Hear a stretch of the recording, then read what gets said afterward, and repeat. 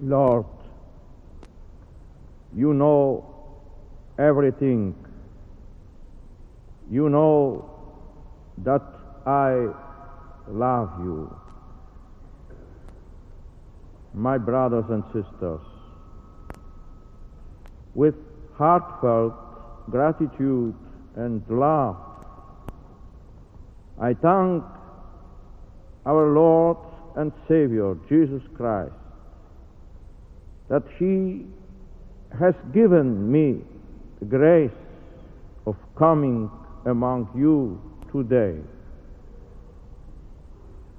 Today, for the first time in history, a bishop of Rome sets foot on English soil.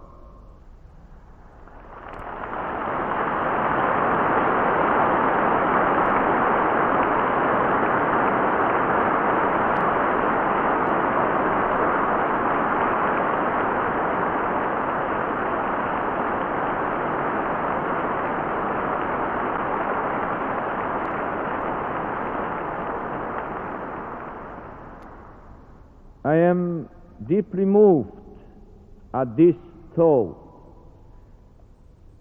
This fair land, once a distant outpost of the pagan world, has become, through the preaching of the gospel, a beloved and gifted portion of Christ's vineyard.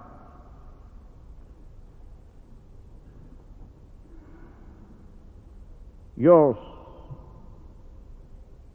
is a tradition embedded in the history of Christian civilization. The role of your saints and of your great men and women, your treasures of literature and music, your cathedrals and colleges, your rich heritage of parish life speak of a tradition of faith. And it is to the faith of your fathers, living still, that I wish to pay tribute by my visit. I am happy that I can celebrate this Eucharist with my brother bishops, who, together with me, are the successors of the apostles, and whose task it is to sanctify and govern the portion of the Church entrusted to their pastoral care. Let us reflect on the spiritual significance of this moment. Christ, the chief shepherd, gave to Peter, as we have heard proclaimed in the passage from St. John's Gospel, the task of confirming his brothers in their faith and in their pastoral duty. Feed my lambs, look after my sheep. I come among you in response to this command of the Lord. I come to confirm the faith of my brother bishops. I come to remind all believers who today inherit the faith of their fathers that in each diocese the bishop is the visible sign and source of the Church's unity. I come among you as the visible sign and source of unity for the whole Church. I come at the service of unity in love, in the humble and realistic love of the repentant fisherman. Lord, you know everything. You know that I love you. Christians down the ages often traveled to that city where the apostles Peter and Paul had died in witness to their faith and were buried. But during 400 years, the steady flow of English pilgrims to the tombs of the apostles shrank to a trickle. Rome and your country were estranged. Now the Bishop of Rome comes to you. I truly come at the service of unity in love, but I come as a friend too, and I am deeply grateful for your welcome. I have always admired your love of freedom, your generous hospitality to other peoples in their adversity. As a son of Poland, I have the strongest, most personal reason for this admiration and for the thanks that go with it. With these sentiments, I am especially glad to do what Peter did in the early church.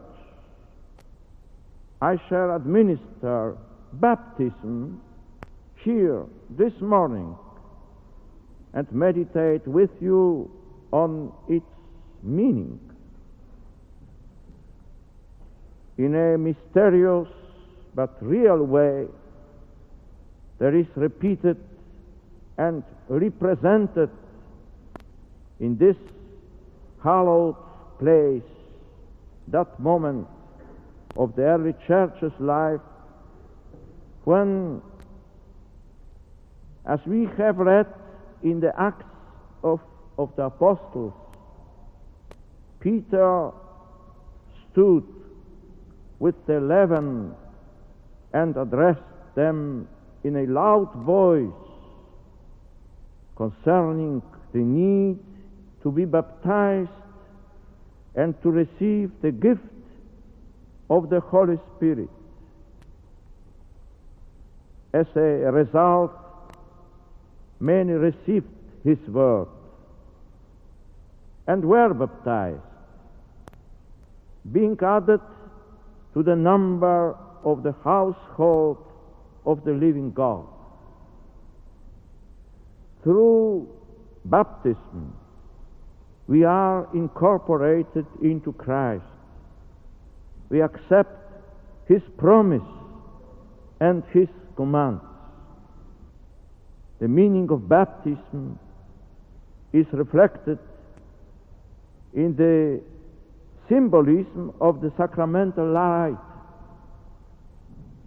Water washing over us speaks of the redeeming power of Christ's suffering, death, and resurrection, washing away the inheritance of sin, delivering us from a kingdom of darkness into a kingdom of light and love. By baptism, we are indeed immersed into the death of Christ, baptized, as St. Paul says, into his death,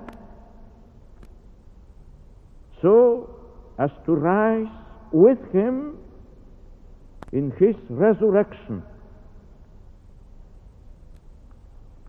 The anointing of our heads,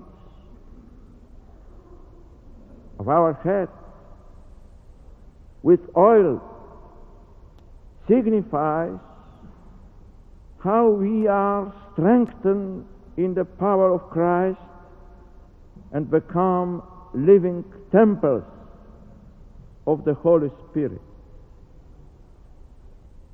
We are in the eve of Pentecost, the feast of the Holy Spirit who descends on us at baptism. One of the finest passages in the Pentecost liturgy was written by an Englishman, Stephen Langton, an Archbishop of Canterbury. In 6 short and vivid lines, he calls upon the Holy Spirit to work in us. Wash what is unclean, water what is parched, heal what is diseased, bend what is rigid, warm what is cold, straighten what is crooked. Most of the ills of our age, or of any age, can be brought under that prayer. It reflects a boundless confidence in the power of the Spirit whom it invokes. Through baptism, we are incorporated into the Church. The minister, our parents and godparents, sign us with the sign of the cross, Christ's proud standard. This shows that it is the whole assembly of the faithful, the whole community of Christ, that supports us in the new life of faith and obedience that follows from our baptism, our new birth in Christ. In baptism, we are drawn into the community of faith. We become part of the pilgrim people of God, which in all times and in all places goes forward in hope towards the fulfillment of the promise. It is our task to take our place responsibly and lovingly beside those who from the beginning remained faithful to the teaching of the apostles, to the brotherhood, to the breaking of bread, and to the prayers. Baptism creates a sacramental bond of unity, linking all who have been reborn by means of it. But baptism of itself is only a beginning, a point of departure, for it is wholly directed towards the fullness of life in Christ. Baptism is the foundation of the unity that all Christians have in Christ, a unity we must seek to perfect. When we set out clearly the privilege and the duty of the Christian, we feel ashamed that we have not all been capable of maintaining the full unity of faith and charity that Christ willed for His church. We, the baptized, have work to do together as brothers and sisters in Christ. The world is in need of Jesus Christ and His gospel. The good news that God loves us, that God the Son was born, was crucified and died to save us, that He rose again, and that we rose with Him, and that in baptism He has sealed us with the Spirit for the first time, gathered us into a community of love and of witness to His truth. These are my thoughts as we gather to celebrate the sacrament of baptism in this historic place. This fine church where we meet is a symbol of the faith and energy of the English Catholic community in modern times. Its architecture is unusual for this century. It evokes memories of other parts of the Christian world, reminding us of our universality.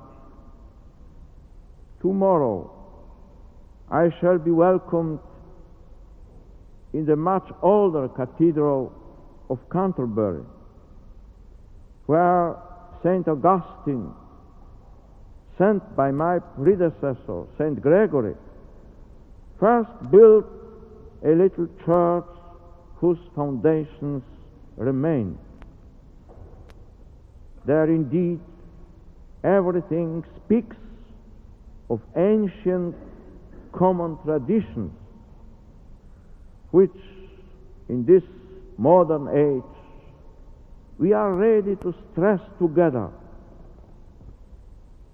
I too want to speak in this way, to mourn the long estrangement between Christians, to hear gladly our blessed Lord's prayer and command that we should be completely one,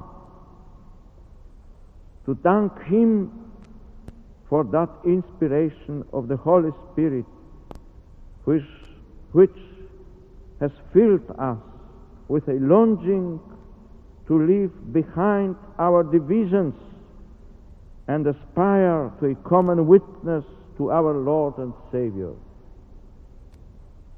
My deep desire, my ardent hope and prayer is that my visit may serve the cause of Christian unity.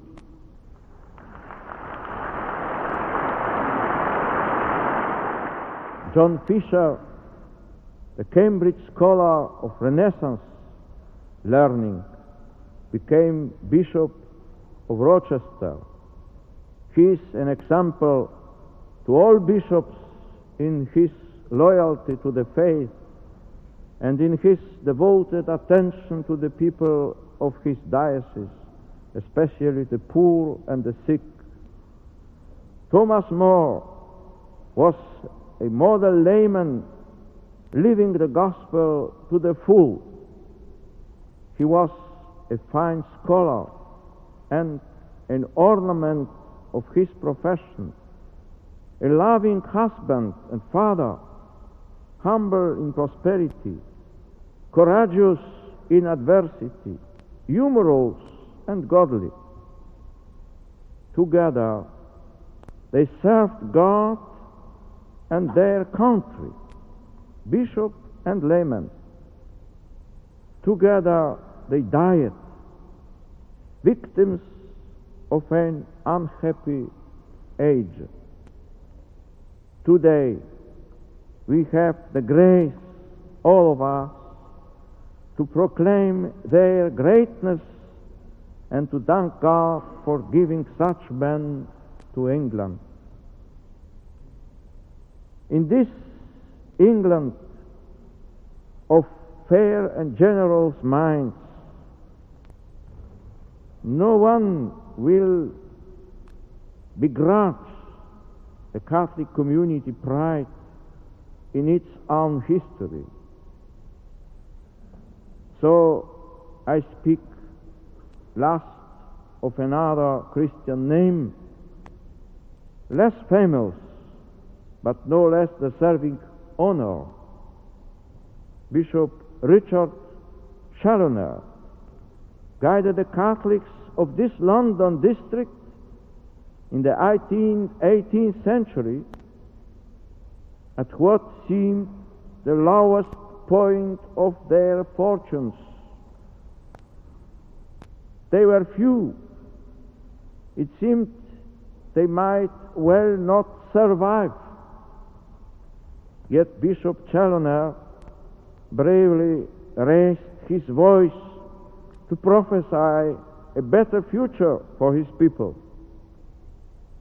And now, 2 centuries later, I am privileged to stand here and to speak to you in no triumphal spirit, but as a friend, grateful for your kind welcome and full of love for all of you. Bishop Challoner's courage may remind all of us where the seeds of courage lie, where the confidence of renewal comes from. It is through water and the Holy Spirit that a new people is born, whatever the darkness of the time. As the reading from the prophet Ezekiel reminds us, it is the Lord himself who is the true shepherd of his new people. He himself pastures his sheep. He shows them where to rest. As a shepherd keeps all his flock in view, so shall I keep my sheep in view.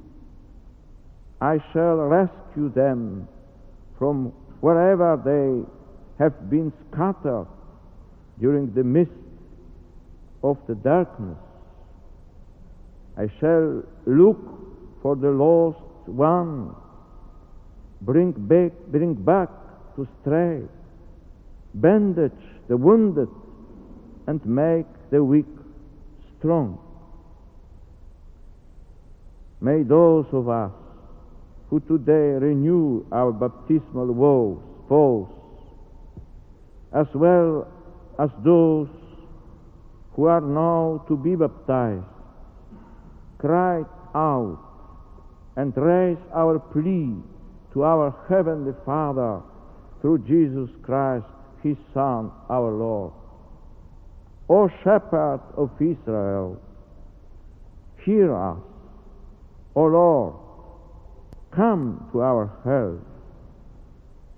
God of hosts, turn again, we implore. Look down from heaven and see.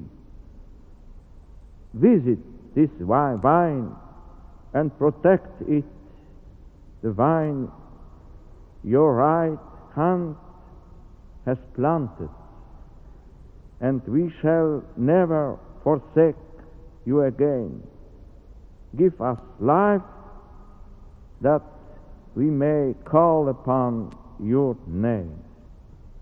My dear brothers and sisters, as we proceed to celebrate the great mystery of our faith, we cannot forget that an armed conflict is taking place. Brothers in Christ are fighting in a war that imperils peace in the world.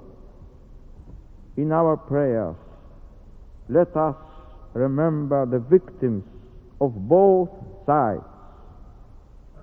We pray for the dead,